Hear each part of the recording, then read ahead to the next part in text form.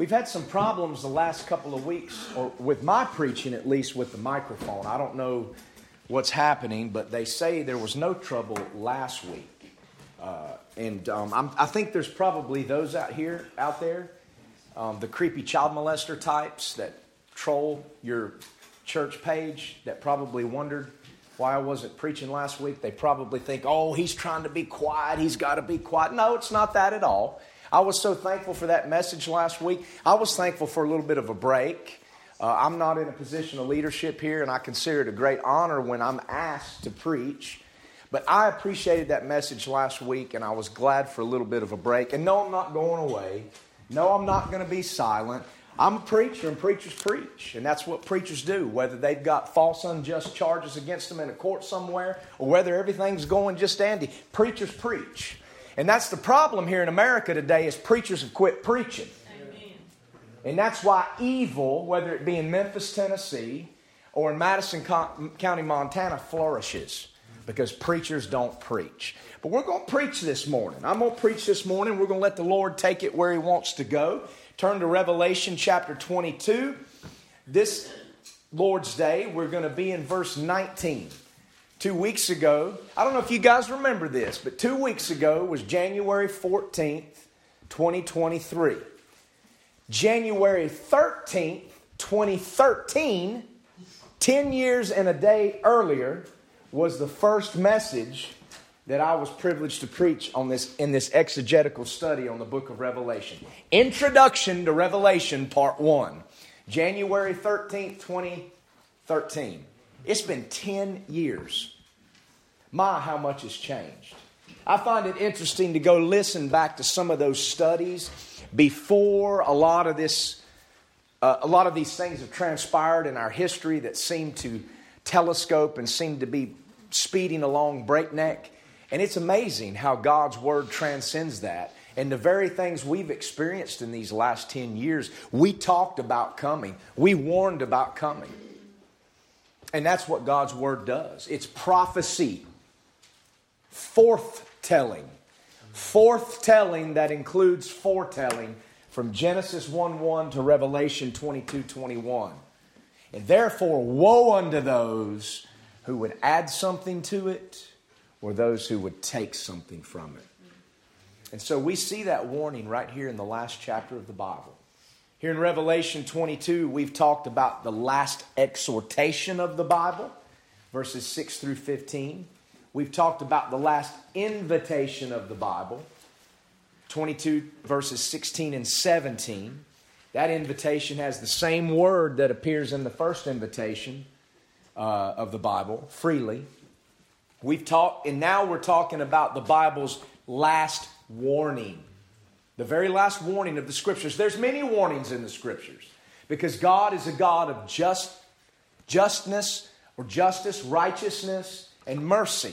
A merciful God never dispenses judgment without warning. The false gods, the demigods, the fallen angels, the devils that the Greeks called gods would just dispense judgment on people for no reason in their mythologies. But not the God of the Bible. He gives warning. And He gives warning here about tampering with His Word. There are those out there that tamper with witnesses. Wicked cops in Madison County, Montana tampered with a witness when they harassed my son and lied to him. And that's bad. That's terrible. And many people are angry about that. And yet, do we get angry when men tamper with God's Word? Tampering with God's Word is tampering with the Holy Spirit. And He's the ultimate witness. You don't tamper with that witness and it go unpunished. So we looked at verse 18. This last warning in the Bible has two parts. Verse 18, don't add to God's Word. Warning, don't add to it. Verse 19, don't take away from it. Don't subtract from it.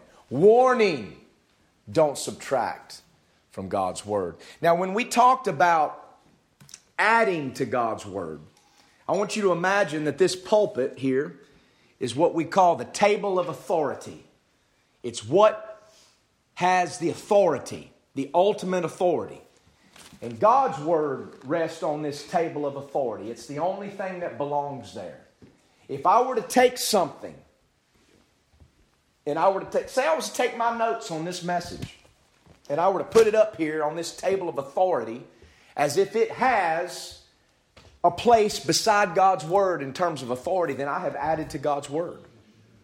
If you take your traditions, as the Catholic Church does, or papal decrees, and you put it on the same level of authority as the Bible, you've added to God's Word. If you take your feelings, what many professing Christians do today to justify destroying their families, to justify all sorts of sin because they felt a certain way. If you do that, then you have added to God's Word, and God says He will add to you the plagues written in this book. If you take your theological constructs and you put them right here as if they are the authority of God's Word, as if God's Word is to be filtered through your theological construct, then you've added to God's Word. When I talk about missions a lot of times, and I like to share this like when I go speak at the camp, the boys' camp in the summer, that the problem with a lot of American missions is we take culture. We take culture as if it's a funnel, and we pour God's Word through the funnel of culture. That's adding to God's Word. When God's Word is the funnel, and everything else needs to be filtered through it. God's Word transcends culture. So when people go around and teach, well, women pastors and homosexuals and all, homosexuality being sin and all this, that was just cultural. That's the way it was in the day of Rome, but nowadays it's different. You're adding to God's Word when you do that. You're lifting American wicked as hell culture and you're putting it besides God's Word, making excuses of it, and God's going to add to you the plagues written in that book. It's a serious evil to add to God's Word. There are traditions, there are theological constructs, there are sermon notes, there are feelings that are good and useful. But we dare not put them on par with God's Word. We better judge them by God's Word. We better filter them through God's Word. Don't add to God's Word. But now we're in verse 19. We're going to look at the opposite side of that. And really, it's almost when you add to God's Word, you're also taken away from it. When you take away from it, you're also adding to it. So it actually is something one demands the other by default. And it's grievous. Verse 19 here, part B of the last warning of the Bible. And if any man shall take away from the words of the book of this prophecy. The book of this prophecy, the book of Revelation. But the Bible itself is prophecy and a book of prophecy. So specifically the book of Revelation, but by default, the entire Bible. If you believe that the Holy Spirit is the one who moved men of old to speak by Him, if you believe the Holy Spirit is the one who orchestrated the gathering together over the years of the canon of Scripture and its preservation, then by default, you have to believe that this refers not just to this book, but to the whole Bible. Warning. If any man shall take away from the words of the book of this prophecy, God shall take away his part. Doesn't say his name, his part, out of the book of life, out of the holy city, and from the things which are written in this book. Revelation, and by default, the entire Bible. That's a pretty serious warning. Just as serious as the verse that preceded. It's one warning. In fact, I wanted to look at two verses real quick that are actually adding to and subtracting from God's Word at the same time as these verses appear in some of your modern English Bibles. And I want you to think about this table of authority, because there's something else that doesn't belong on that table of authority according to the Bible that you'd be surprised. Turn to Psalm 138, verse 2. And I want to thank Matthew for bringing a couple of these verses to my attention after 2 weeks ago after that message. Psalm 138, verse 2. The psalmist writes, I will worship toward thy holy temple and praise thy name. for thy loving kindness and for thy truth. Pay attention. For thou hast magnified thy word above all thy name. My friends, God doesn't even put His name on the same level as His word. God's name isn't even on the table of authority beside His word. He has magnified His word even above His name. Now, I want you to consider that in light of what the law says about God's name. Exodus 20 verse 7, the Ten Commandments, you know what it says. Do you know the Ten Commandments appear in Exodus 20, but they also show up again in another chapter? Anybody know? Deuteronomy chapter 5. The Ten Commandments are there twice in the Scriptures. But turn to Deuteronomy 5:11. We're used to the Exodus passage, but let's do something different. Deuteronomy 5:11. I want you to think about what God says about His Word in Psalm 138 being above His name as we consider what God says about His name. Deuteronomy 5:11. Thou shalt not take the name of the Lord thy God in vain, for the Lord will not hold him guiltless that taketh His name in vain. There's a lot of taking God's name in vain in our culture today. It just pours out of people's mouths. We've even got abbreviations for it, that everybody knows what it means when you text it. And then there are those that claim the name of Christ that think, well, that's okay as long as you abbreviate it. No. God will not hold him guiltless that taketh His name in vain. To speak God's name is vain is to take His name in vain.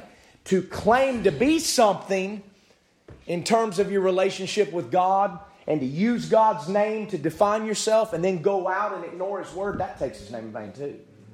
But God won't hold him guiltless that takes His name in vain.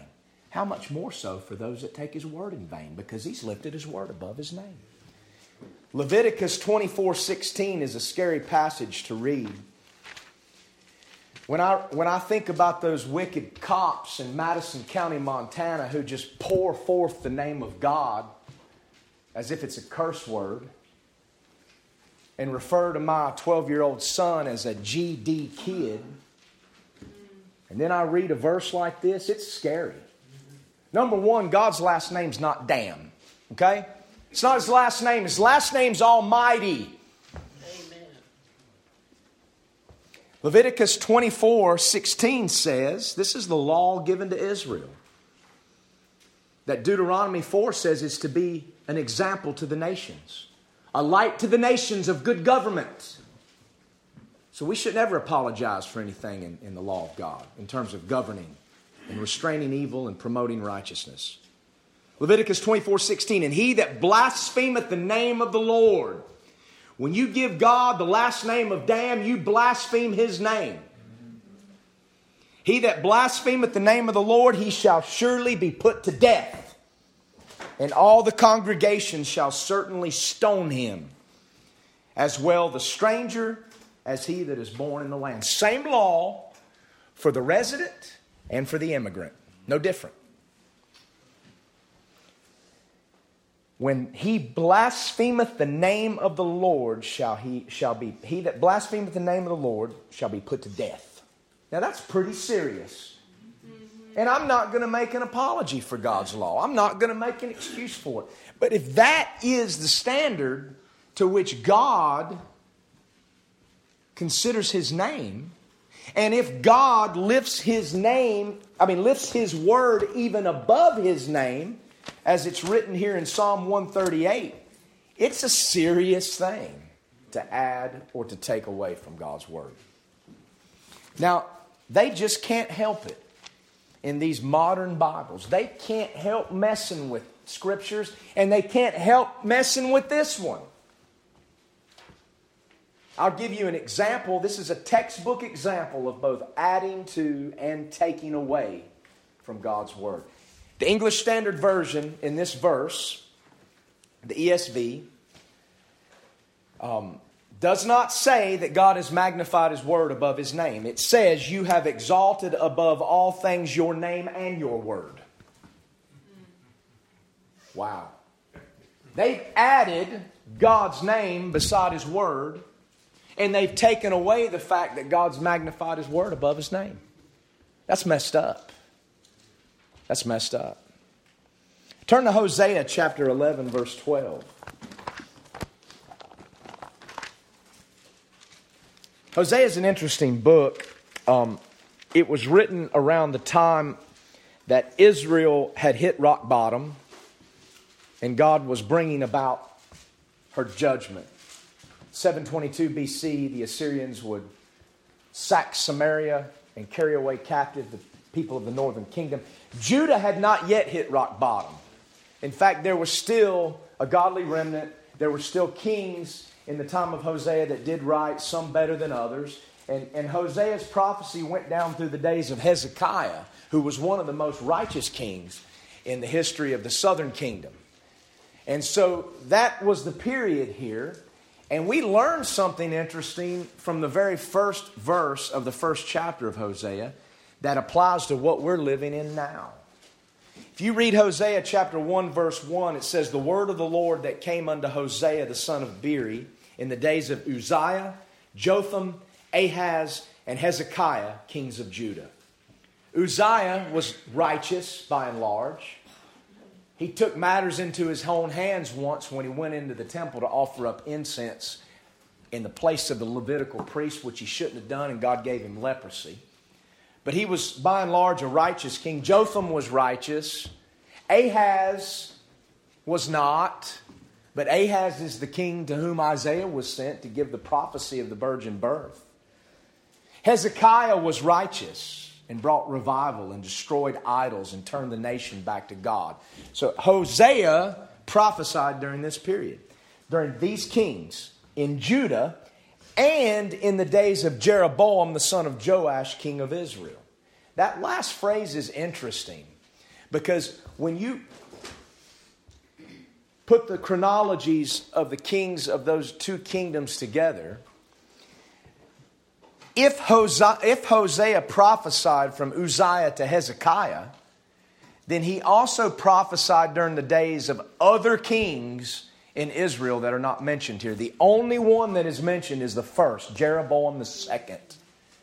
Okay? God had made a promise to Jehu when he overthrew the house of Ahab in Israel that he would have a son unto the fourth generation to sit upon that throne in Israel. They were ordained of God. Jeroboam the second son, Zechariah, wasn't there very long. He was that fourth one, and there was just a bunch of craziness, and there was an interregnum there when there was no king, and it was anarchy, and there was assassinations. But following Jeroboam, you had Zechariah, you had Shallum, you had Menahem, you had Pekahiah, Pekah, and Hoshea, all up until the Assyrians carried them away captive. But why doesn't God mention them? Because God does not recognize usurpers. God does not acknowledge fake kings that had no business being on that throne because they stole an election or they assassinated the rightful king. God doesn't recognize usurpers. And we have the proof of it right here in Hosea 1 verse 1. That's why on the authority of God's word, we can be those who don't recognize usurpers. And the one that calls himself a president that can't put two sentences together, that's being guided as a marionette on strings by puppet masters, is an usurper. We aren't obligated to acknowledge him. God doesn't. I would say that the current Congress, even though there might be a Republican majority, as if that means anything anymore, it's illegitimate. It's illegitimate. Numerous seats are there because of stolen elections. And I'm not an election denier, friends. I just don't trust a system in a country that has a broken moral compass. That's why we are foolish and naive if the country's moral compass is broken and it can't even point in the right direction anymore.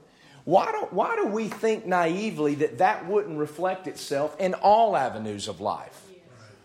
Do we say the moral compass of the country is broken and yet say that I always back the blue?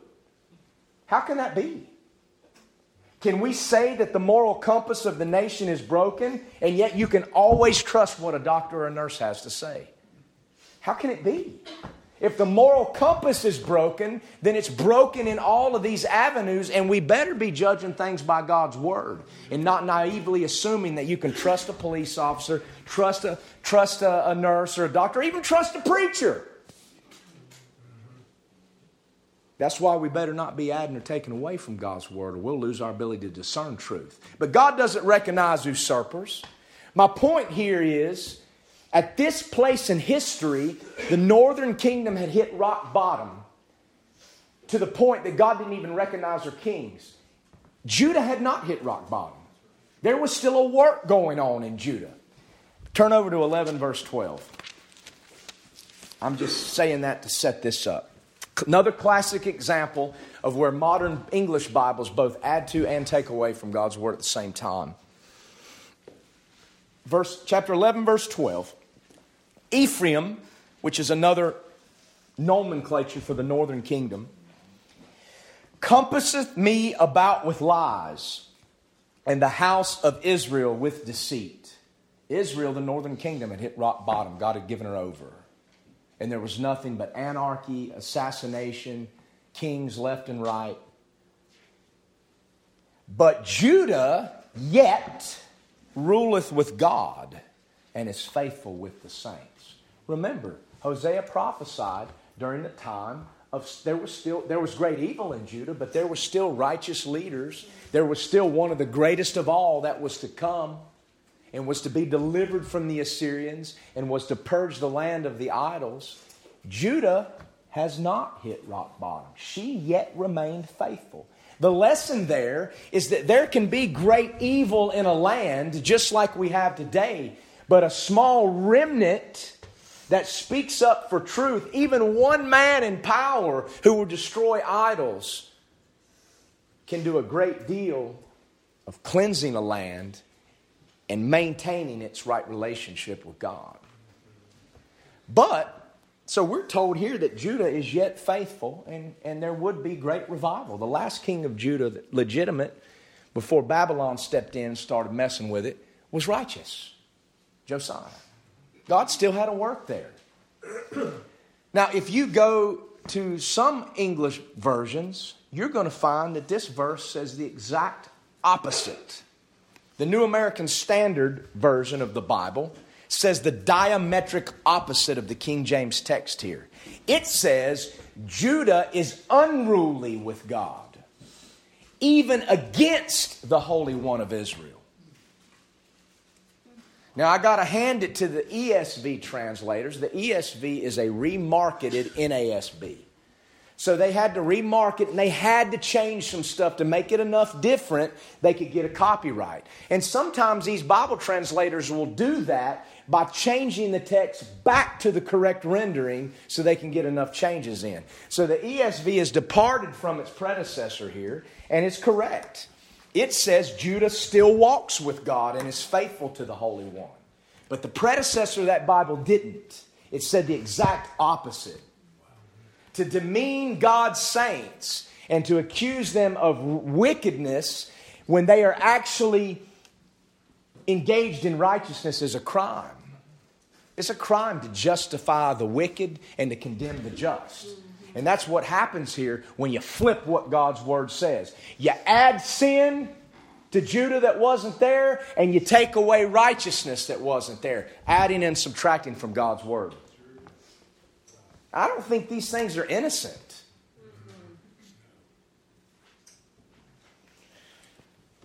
Just like the first half of this warning, verse 18, don't add to God's Word. The second half of this warning, don't take it away from God's Word. It also appears at the beginning, the middle, and the end of the Bible. God's warning not to add to His Word can be found in the beginning, the middle, and the end of the Bible. And don't take away from God's Word can be found in the beginning, the middle, and the end. Turn to Deuteronomy 4. We'll go back to the beginning, the book of the law of Moses. Deuteronomy 4 verse 2, we read last weekend the first part of that verse. You shall not add unto the word which I command you. Beginning of the Bible, that warning that we find in verse 18 of Revelation 22. Now we're going to find that same warning in verse 19. Neither shall ye diminish aught from it. Don't take away from God's word. Right there in the beginning of the Bible. It's not a new warning. That ye may keep the commandments of the Lord your God, which I command you. Do not diminish aught.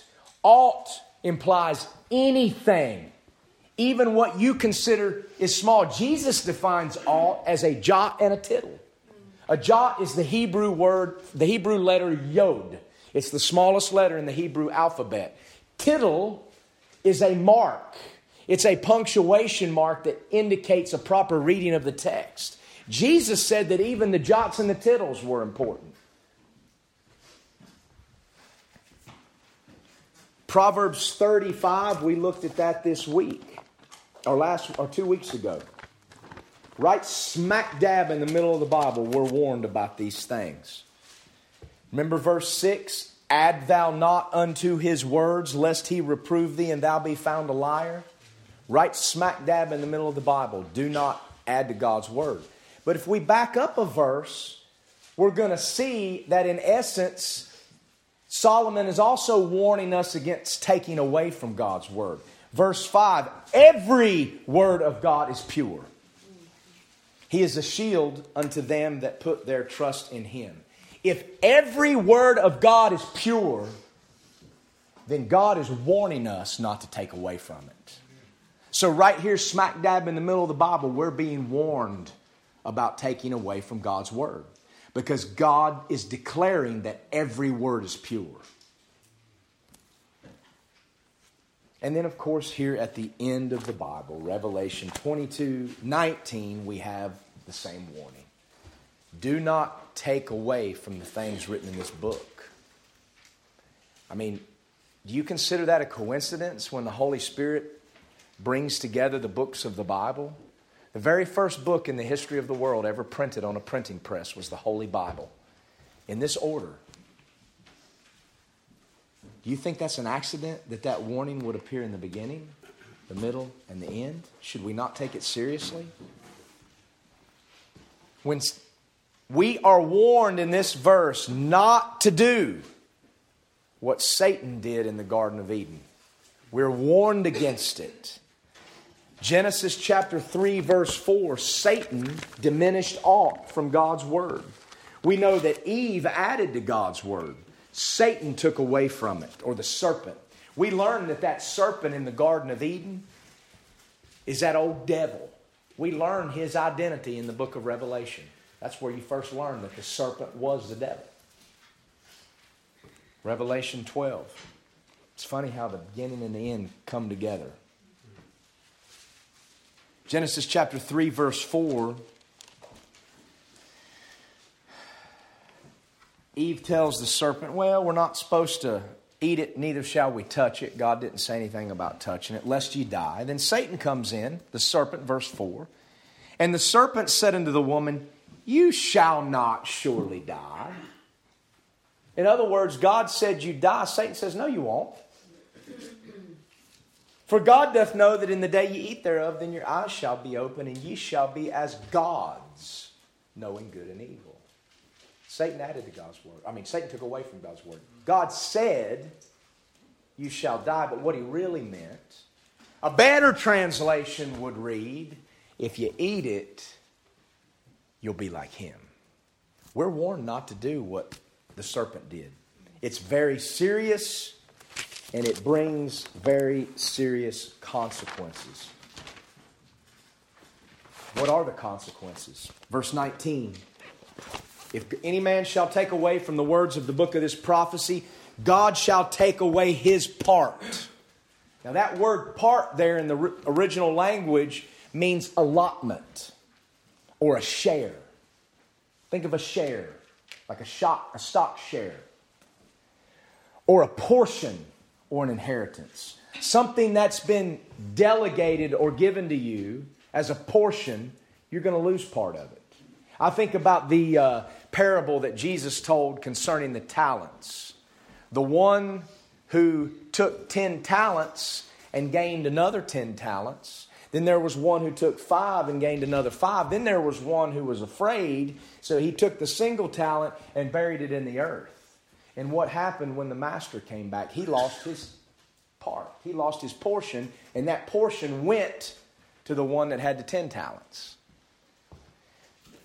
If you are adopted into the body of Christ and His inheritance, those that are born again are heirs of God and co-heirs with Christ, you will lose rewards and you will lose from your allotment in Christ's kingdom if you take away from God's Word.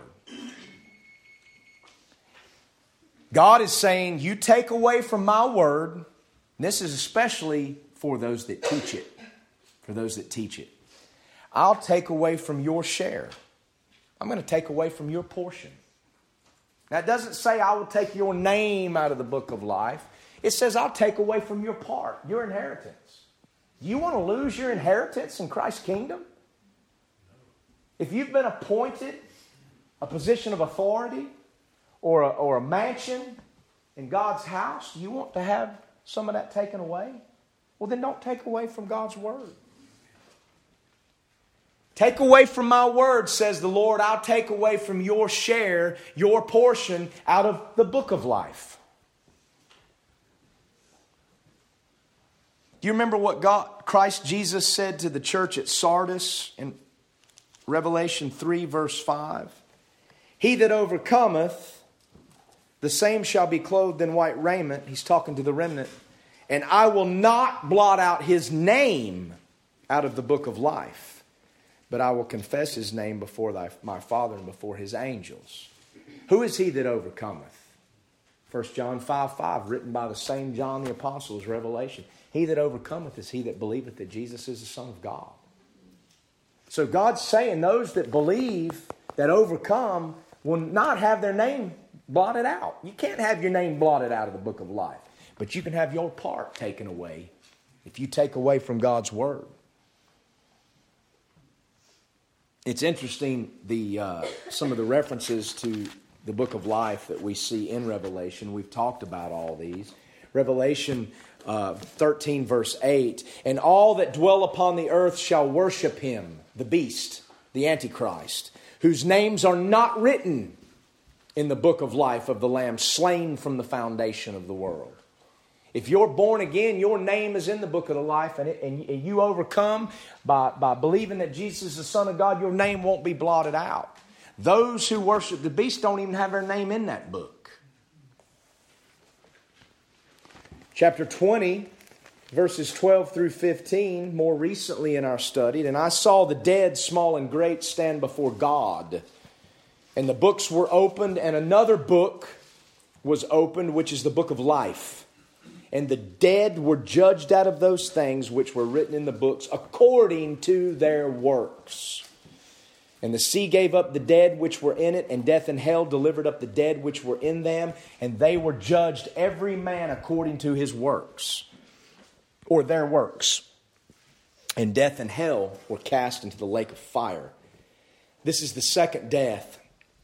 And whosoever was not found written in the book of life was cast into the lake of fire. I think this warning in chapter 22, verse 19, is to the wicked. It's certainly to the wicked. But it's also, and probably more importantly, to those who are the church. Remember, Revelation is to be delivered to the churches.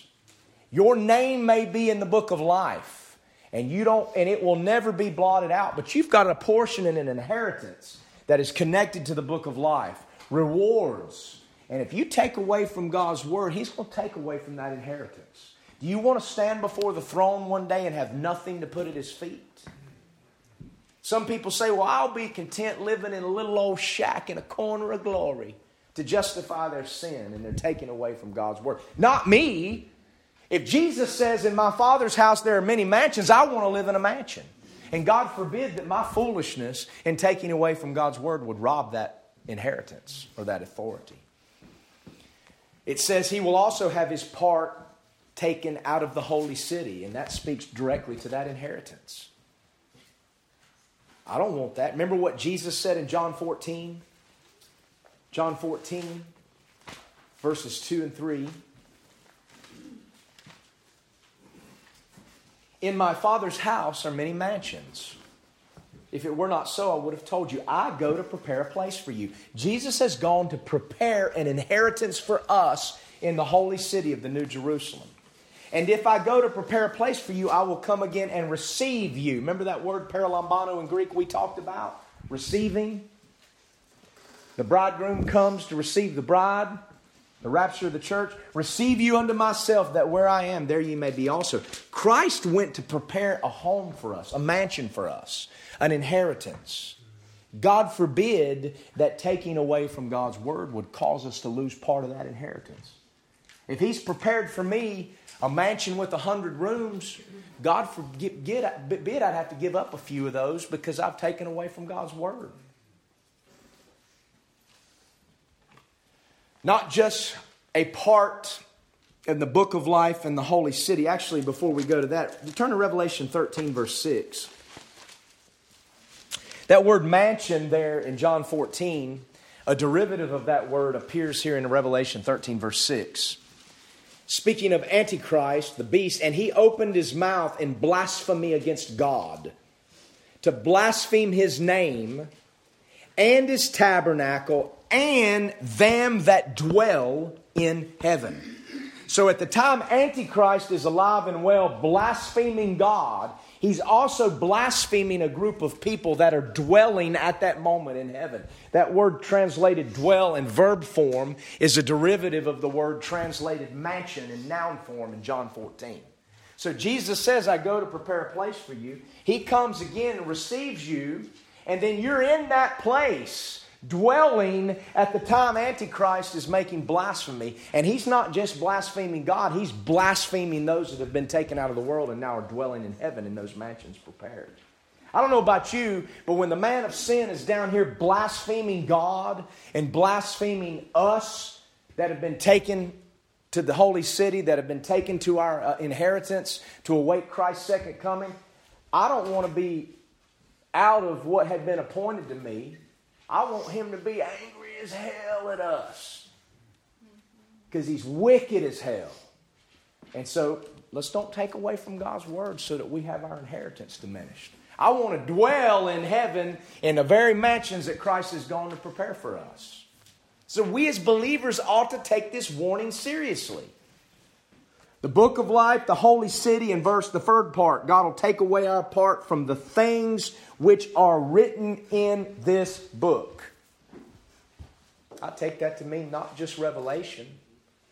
There's not a whole lot of blessings written in Revelation. There are some in the letters to the 7 churches. Do we want to have taken away from us those blessings that are promised to those who overcome?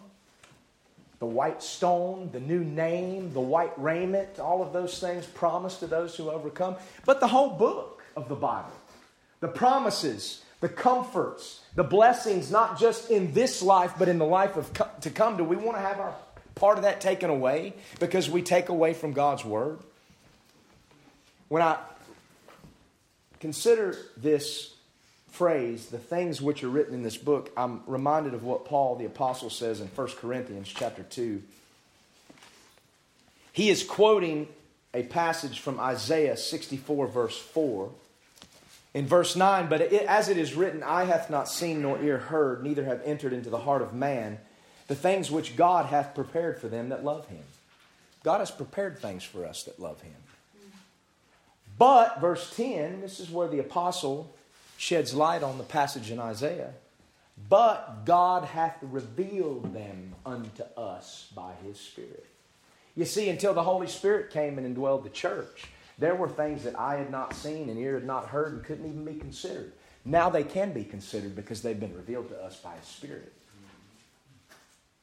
And we see types of those future promises and blessings in our own lives today that give us hope. Do we want to be robbed of that because we've robbed God's word?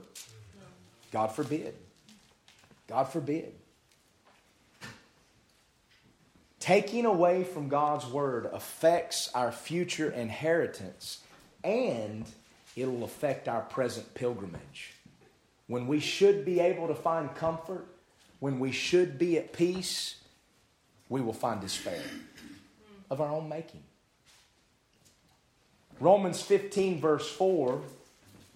1 Corinthians 10:11 and Romans 15 verse 4 are good verses because they reveal to us the purpose of the Old Testament and why it should have authority in our lives. those things were written aforetime, number one, to warn us. 1 Corinthians 10:11. But Paul says they were also written, for whatsoever things were written aforetime, the Old Testament, were written for our learning, that we through patience and comfort of the Scriptures might have hope. So in other words, through the Scriptures, we can have patience, comfort, and hope. Guys, if we take away from God's Word, God will take away our part from the patience, the comfort, and the hope.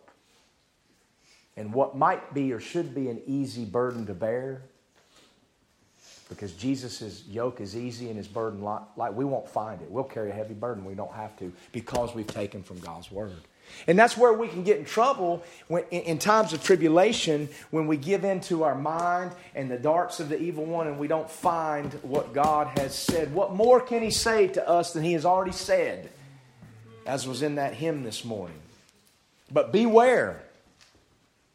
Don't take away from God's Word, or you will have your share, your portion diminished. Not just from out of the book of life, but the holy city and the things written in this book. I don't want to be robbed of those things. Israel robbed itself. The generation that perished in the wilderness robbed itself of their inheritance by complaining at Kadesh Barnea when the spies returned. She robbed herself, and she lost her part. Now, God sustained that generation in the wilderness until it all died away, but they never entered the land. Moses robbed himself. Moses was a great prophet of God, the meekest man on earth, has a purpose. God has a purpose and a plan for him that's yet to be fulfilled. We've studied that. But Moses missed out on his part in the land of Canaan because he took away from God's Word. He didn't speak to the rock as he was supposed to. He took away. He did not speak to the rock. He pounded it. And his part was diminished. Now, that didn't mean he was condemned to hell. That doesn't mean God doesn't have a plan and purpose. Moses stood there with Jesus on the Mount of Transfiguration with Elijah. God wasn't done with him, but he missed out on something. We don't want to be like that. Beware the modern English versions of the Bible when it comes to subtracting or taking away from God's Word. These are things many folks don't know about. There are many things in this life that we've been fed or spoon-fed, and we haven't had to look into it because we've been comfortable and at ease, that we've been deceived. And some of us are afraid to ask questions. They call that cognitive dissonance.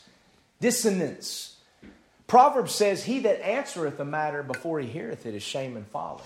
Be careful what we just throw away out here. I'd say we ought to listen to everything that's going on, and we judge truth by God's Word. Is it possible that groups like Antifa and Black Lives Matter, no doubt the leaders there are wicked? No doubt they use people as pawns. No doubt they have an evil agenda. But is it possible that some of the beef of those that march with these is legitimate? When I watch what happened in Memphis, I say yes.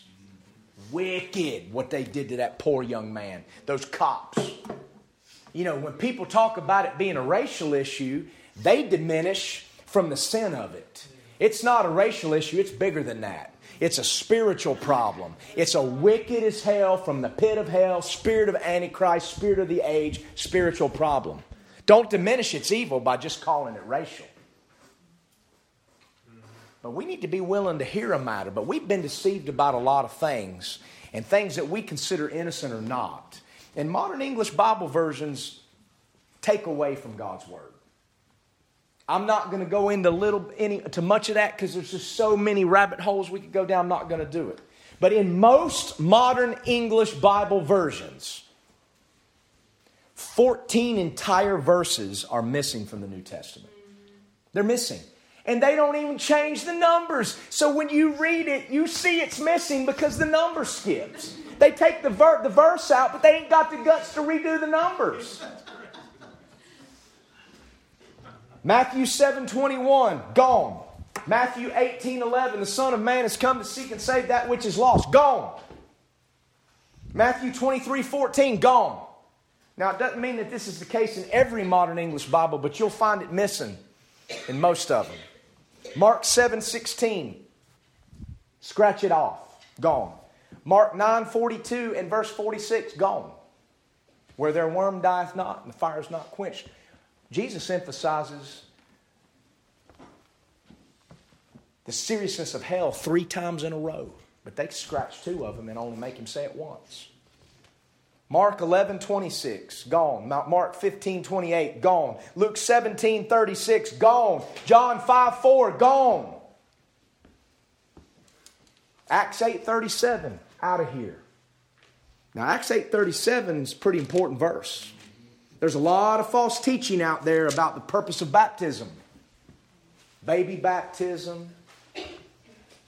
The Bible teaches believers' baptism. In Acts 8:37, they got to scratch that one because it's pretty clear. Philip and the eunuch. Verse 36, they went on their way, they came to a certain water, and the eunuch said, see, here is water, what doth hinder me to be baptized? Why can't I be baptized? He asked Philip. This is what Philip said. And Philip says, if thou believest with all thine heart, thou mayest. If you believe, you can be baptized. Baptism is for believers. And he, the eunuch, answered and said, I believe that Jesus Christ is the Son of God. What John says is, he that overcometh. Believer's baptism. Plain, simple, clear, case closed. So what do? Cut it out. It's not there. Acts 28:29 is gone.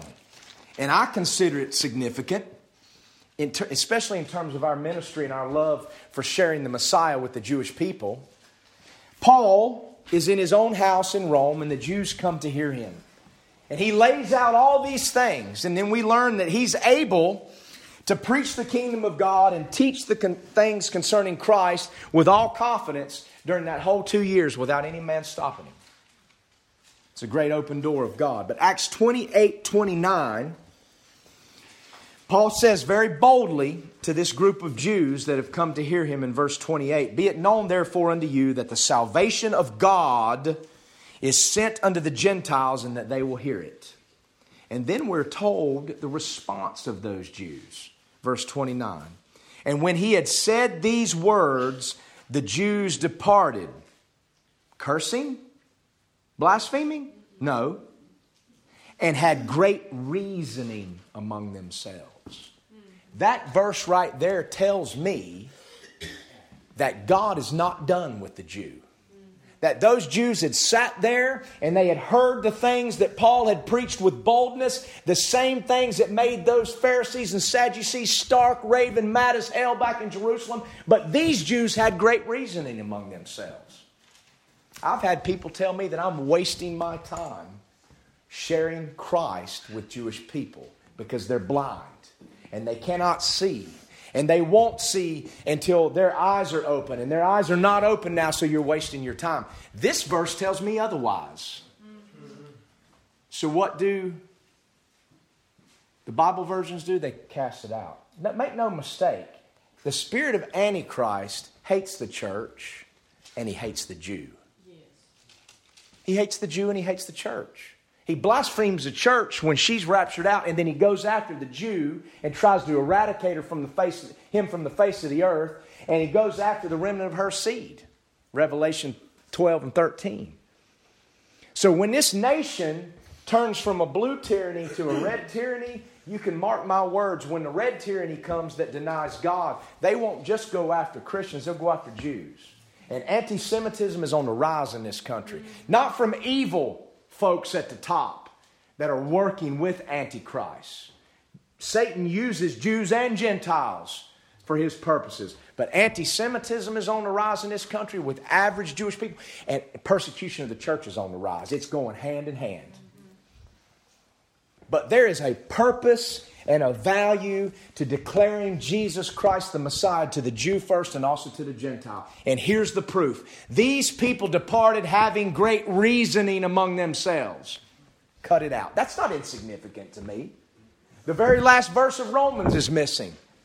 The end of the book, the blessing at the end of the book that's appended to every other one of Paul's epistles. Why do they cut it off at the end of Romans? Makes no sense. 1 John 5, 7, and 8 is probably the most egregious what's been done here, and it's very subtle. Very subtle. Here we have a very clear statement of the relationship between Father, Son, and Holy Spirit in the Trinity, the triune God that's denied by man-made religion. Verse 7, this is right after John defines the overcomers. Who is he that overcometh the world? Verse 5, but he that believeth Jesus is the Son of God. Then verse 7, for there are three that bear record in heaven, the Father, the Word, and the Holy Ghost. And these three are one. And there are three that bear witness in earth, the Spirit, the water, and the blood. And these three agree in one. Verse 9, if we receive the witness of men, the Spirit, the water, and the blood, the witness of God, the Father, the Word, and the Holy Ghost, is greater. So there's two witnesses here, the witness of men and the witness of God. We get the witness of God in verse 7, the Father, the Word, and the Holy Ghost. These three are one. We get the witness of men in verse 8. In earth, the Spirit, the water, and the blood. These three agree in one. But look what these modern Bibles do.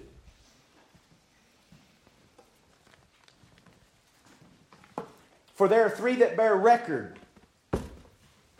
Everything from in heaven to in earth is cut out.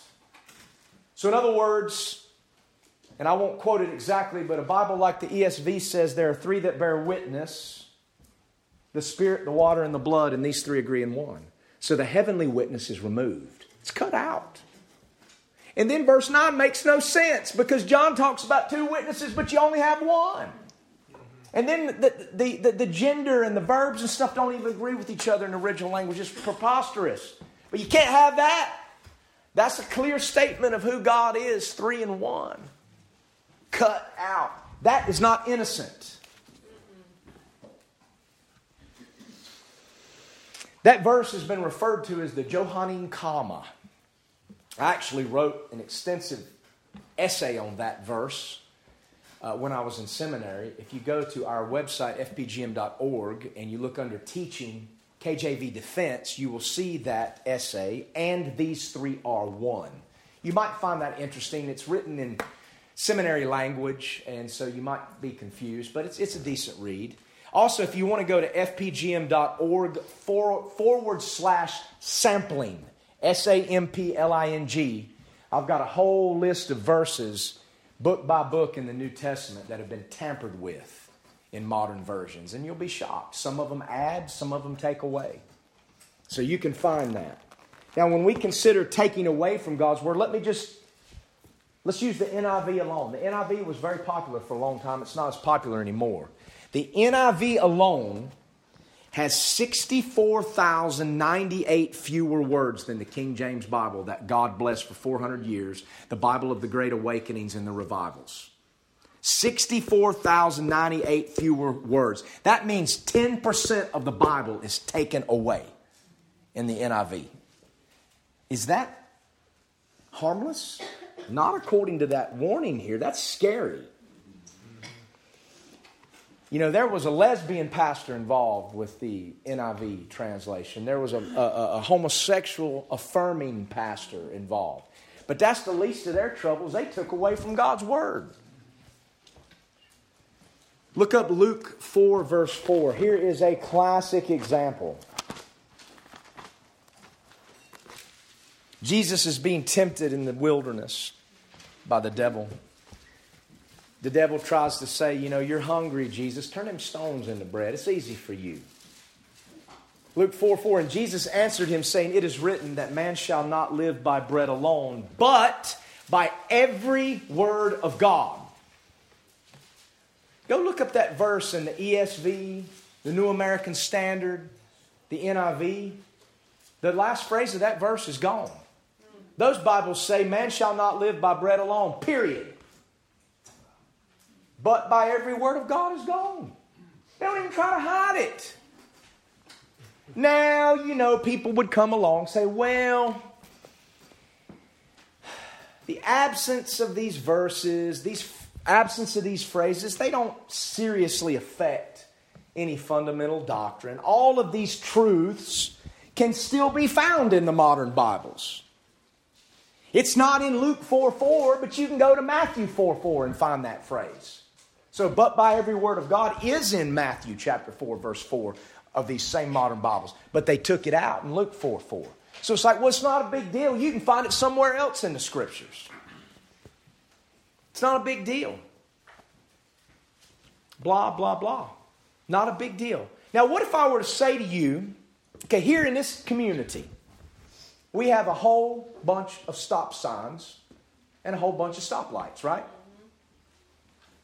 Would you say it was no big deal if we went out and took down a stop sign at a dangerous, busy intersection in this community? Would you say that's no big deal because there's all kinds of stop signs in that community? So it's no big deal. We wouldn't say such a thing. I remember over in Montana, after we got out of jail from our unjust and wicked as hell arrest that I hope every one of those officers is held accountable for. They're all in big trouble with God because they blasphemed His name and they said awful things about a child who believes in Jesus. Did you know that Jesus said there are certain people? Jesus said this. I didn't say it. Jesus, meek and mild Jesus said that there are some people that would be better off if they've never been born. That's what Jesus said. Jesus also said that there are some people who are better dead and drowned in the sea than being alive. And those who curse and harm little ones who believe in Jesus are better off dead according to Jesus. That's serious. I didn't say that. I wouldn't even wish that on someone, but Jesus said it. So those wicked men are in big trouble. But in Montana, we were back in Bozeman. This kind widow opened her home to us, and we had a place to stay as we kind of figured out what to do after we got out of jail. The weather was real icy and cold. We went out one night. Eric and I had to go get the vehicle that had been taken and put in a impound yard there in Virginia City. And by God's great grace, He watched over that vehicle. We were able to get it, and we had to drive over the mountains back to Bozeman. It was a little icy and treacherous.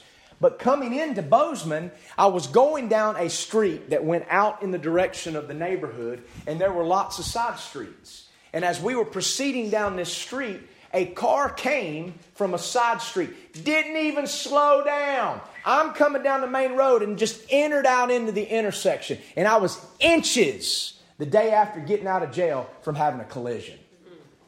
And I was able to slam on the brakes, and this guy went off in the ditch. No stop sign. There was no stop signs on those side streets. And I'm like, what in the world is this? And I was told that they removed those stop signs on some of those side streets, and people are just supposed to slow down and pay attention. I mean, they do crazy things in Montana. I don't know. There's not a grand jury in Montana. That's wicked as hell. That's a constitutional violation. They want to make secret hearings in Montana when the Constitution guarantees a man a public trial. But they don't even have stop signs on side streets, and people are driving through not even slowing down. Even the Nepalis in the third world know to slow down at an intersection. But is that insignificant? No, it almost caused a terrible accident. So to say, well, it's okay to cut that out of Luke 4:4 because we can find it in Matthew 4:4. So you take out one stop sign just because there's another one somewhere else. That logic is foolishness. What if all a man has is the Gospel of Luke in his language? What good is Matthew 4:4 going to do when he ain't got Luke 4:4? Who are we to say it's okay to take something out of God's Word if that truth is found somewhere else? And I would disagree with the notion that biblical doctrine is not affected by these modern versions. I would wholeheartedly disagree. In fact, if you go to my website, some of the things I've written under training, KJV Defense, fpgm.org, I list 41 biblical doctrines that I believed are removed, weakened, changed, or added by these changes in modern versions, particularly in the New Testament. Did you know that these subtle changes have completely erased the teaching of the virgin birth from the New Testament epistles. Not from the Gospels, not from the Old Testament, but it's out of the epistles. You won't find it.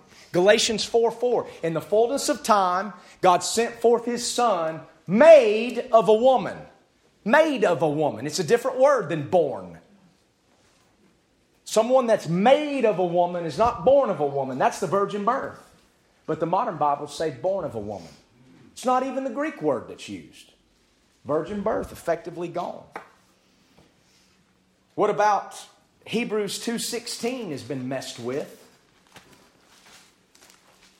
Hebrews 2:16. We learn of Jesus, the Son of God.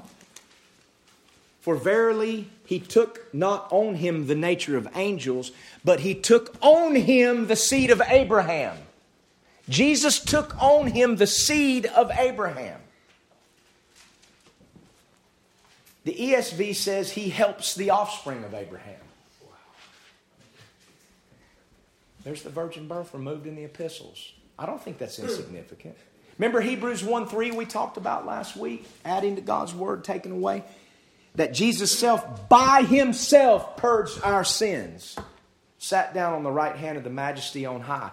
Jesus by Himself is removed, and that's nowhere else stated in Scripture. That He by Himself purged our sins. When you take it out, it's nowhere else stated in Scripture. That affects doctrine. We're told in 1 Timothy 4:12, us preachers listen up. Let no man despise thy youth, but be thou an example of the believers. Be an example in your word, in your conversation, which means your conduct, in charity, in spirit, in faith, in purity. 6 things that we're to be an example of as teachers of the Word.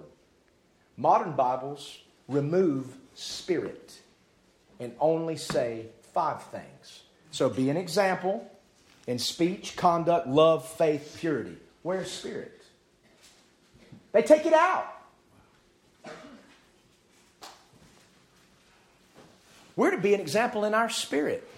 That means our spirit is to match what our words say. Our spirit is to match what our conduct, our faith, and purity, not lip service. When you take spirit out of what we're to be an example of, you're in essence saying, do all these things, but all of these things can be just lip service. I'm reminded of 2 Timothy 3, also written to Timothy. Speaks in verses 5 through 7 of those that have a form of godliness but deny the power thereof. Those who are an example in their words and their conduct but not in their spirit have a form of godliness but deny the power thereof. Because the power is in the Spirit. Are we to believe that this isn't affecting doctrine, these changes? Of course it is. Those police officers in Memphis that murdered that young man, they were a terrible example in their conduct and in their spirit. Mark my words, the same spirit that was in those murderers with a badge was in those officers that arrested us in Madison County. They were restrained from acting upon it, but it was in their black hearts. And they would have if they could have. The Spirit is where these things give birth. And it's important for us as teachers of the Word to be an example in our spirit. And our spirits are what bear witness with others that we are children of God. So I think I've made the point here today that God takes it very seriously. His Word has been magnified even above His name. We should not add to it by putting other things on the same plane of authority as His Word. We should not diminish aught from it by taking away from God's Word like a lot of these modern Bibles have done. Get you a King James Bible. You can trust it because it has the testimony. It has the legacy. It has the fruit of God's use. All of these modern Bibles do not have that fruit. We have poured these Bibles into the marketplace in this country, and look where we are spiritually. Don't add to God's Word. Don't take away the last warning of the Bible. Well, if we shouldn't add and we shouldn't take away, what should we do with God's Word? What should we do with God's Word? Turn to Isaiah 66, and I'm going to wrap it up. Isaiah 66. Don't add to God's Word. Don't take away from it. That's a grievous error. That's an egregious crime against God that brings serious consequence. But you know what we can do with God's Word? And we should do something that very few in America today do. God says, I'll just read verse 1. Thus saith the Lord, the heaven is my throne and the earth is my footstool. That's a mouthful right there that we gloss over. It's a mouthful. We're not a random accident spinning around on a random rock in a random galaxy in a random... The earth is God's footstool and heaven is His throne. God rules over this creation. He's not distant and unknowable like the God of the Quran. He's intimately involved with His creation, and He rules, and His eyes go to and fro throughout the whole earth. We've forgotten that, or we act in our country as if it's not true. But the heaven is God's throne, the earth is His footstool. Where is the house that you will build unto me, and where is the place of my rest? How can you even build me a house? For all those things hath my hand made, and all those things have been, saith the Lord. But to this man will I look. God's saying, this is the one I look to, not the one that builds me a temple. Even to him that is poor and of a contrite spirit. Spirit's important. Don't be cutting that out there in Timothy. And trembleth at my word. God looks to those that tremble at His word. The ones that would be afraid to add or to take away from it. The ones that wouldn't be afraid to say, I don't understand it. The ones that aren't afraid to look at God's word and say, I don't know what it means, but I believe it. Those that tremble. I tremble when I think of those that blaspheme the name of God and derided a little child that believes in Jesus in the same sentence. That one officer out there in Madison County said, take the GD kid to CPS. He blasphemed God's name and he derided a little child that believes in Jesus. I tremble before God's word when I think about that. We can tremble before God's word. God loves that. And He looks to those that tremble. What else can we do? Let's jump back over to 2 Timothy. 2 Timothy chapter 2. I know I'm preaching hard this morning, and I know and I'm happy I'm preaching to the choir. It's good to preach to the choir. You guys understand these things. You've been raised right. You've been taught right. The Word of God's been preached here. So I can come in here and say these things, and I'm not going to get tomatoes and stones thrown at me. I'm not going to be called a blankety-blank evangelist or any of that in here. It's a refuge. Now on the street, you go out here and preach these things. You'll have people that go to church every Sunday cuss you out. Some folks watching this today, maybe even transcribing my words, just flipping mad cussing. They're going to stay up all night. All of this good. Good. Not afraid of you. The psalmist said, I will not be afraid of 10,000s of people that have gathered themselves against me round about. Arise, O Lord. Save me, O my God. Thou hast broken the teeth of the ungodly in their mouths. 2 Timothy 2:15. Don't add, don't take away, but we can tremble. What else should we do? Study to show thyself approved unto God, a workman that needeth not to be ashamed, rightly dividing the word of truth. We can study God's word. And then we won't be ashamed. We can tremble before it, study it, and then we'll know how to rightly divide it and discern good from evil. That's what we can do. Tremble before it, study it. And the last thing, Hebrews 5. What else we can do? Now I'm just going to tell you plain. I'm going to tell you plain. You can tremble before it. You can study it. And for God's sake, Get off the tit, get off the bottle, stop sucking on the milk, and start chewing on some meat. That's what you can do. Get off that tit. Get off that bottle. Stop sucking on the milk, content with your ignorance, content with your simplicity and your knowledge of the Bible, and start chewing on some meat. That's what we can do. Chew on the meat. Now, a baby can't eat a T-bone steak. He's got to drink the milk. But if you're not a babe in Christ and you've been around the block, get off that milk and start getting you some T-bone, some filet mignon out of the Scriptures. The things that are hard to understand and seek understanding, that's what you can do. I don't mean to be blunt. Sometimes you got to be blunt. Paul said that he came not speaking glowing words, that he was rude of speech. Hebrews 5:11 through 14, of whom we have many things to say and hard to be uttered, seeing you are dull of hearing. These were people that should have known better, but their ears were dull. They'd been sucking on the milk instead of looking in the meat. For when for the time ye ought to be teachers, you should be teaching these things. You ought to know better. Ye have need that one teach you again, which be the first principles of the oracles of God, and are become such as have need of milk and not of strong meat.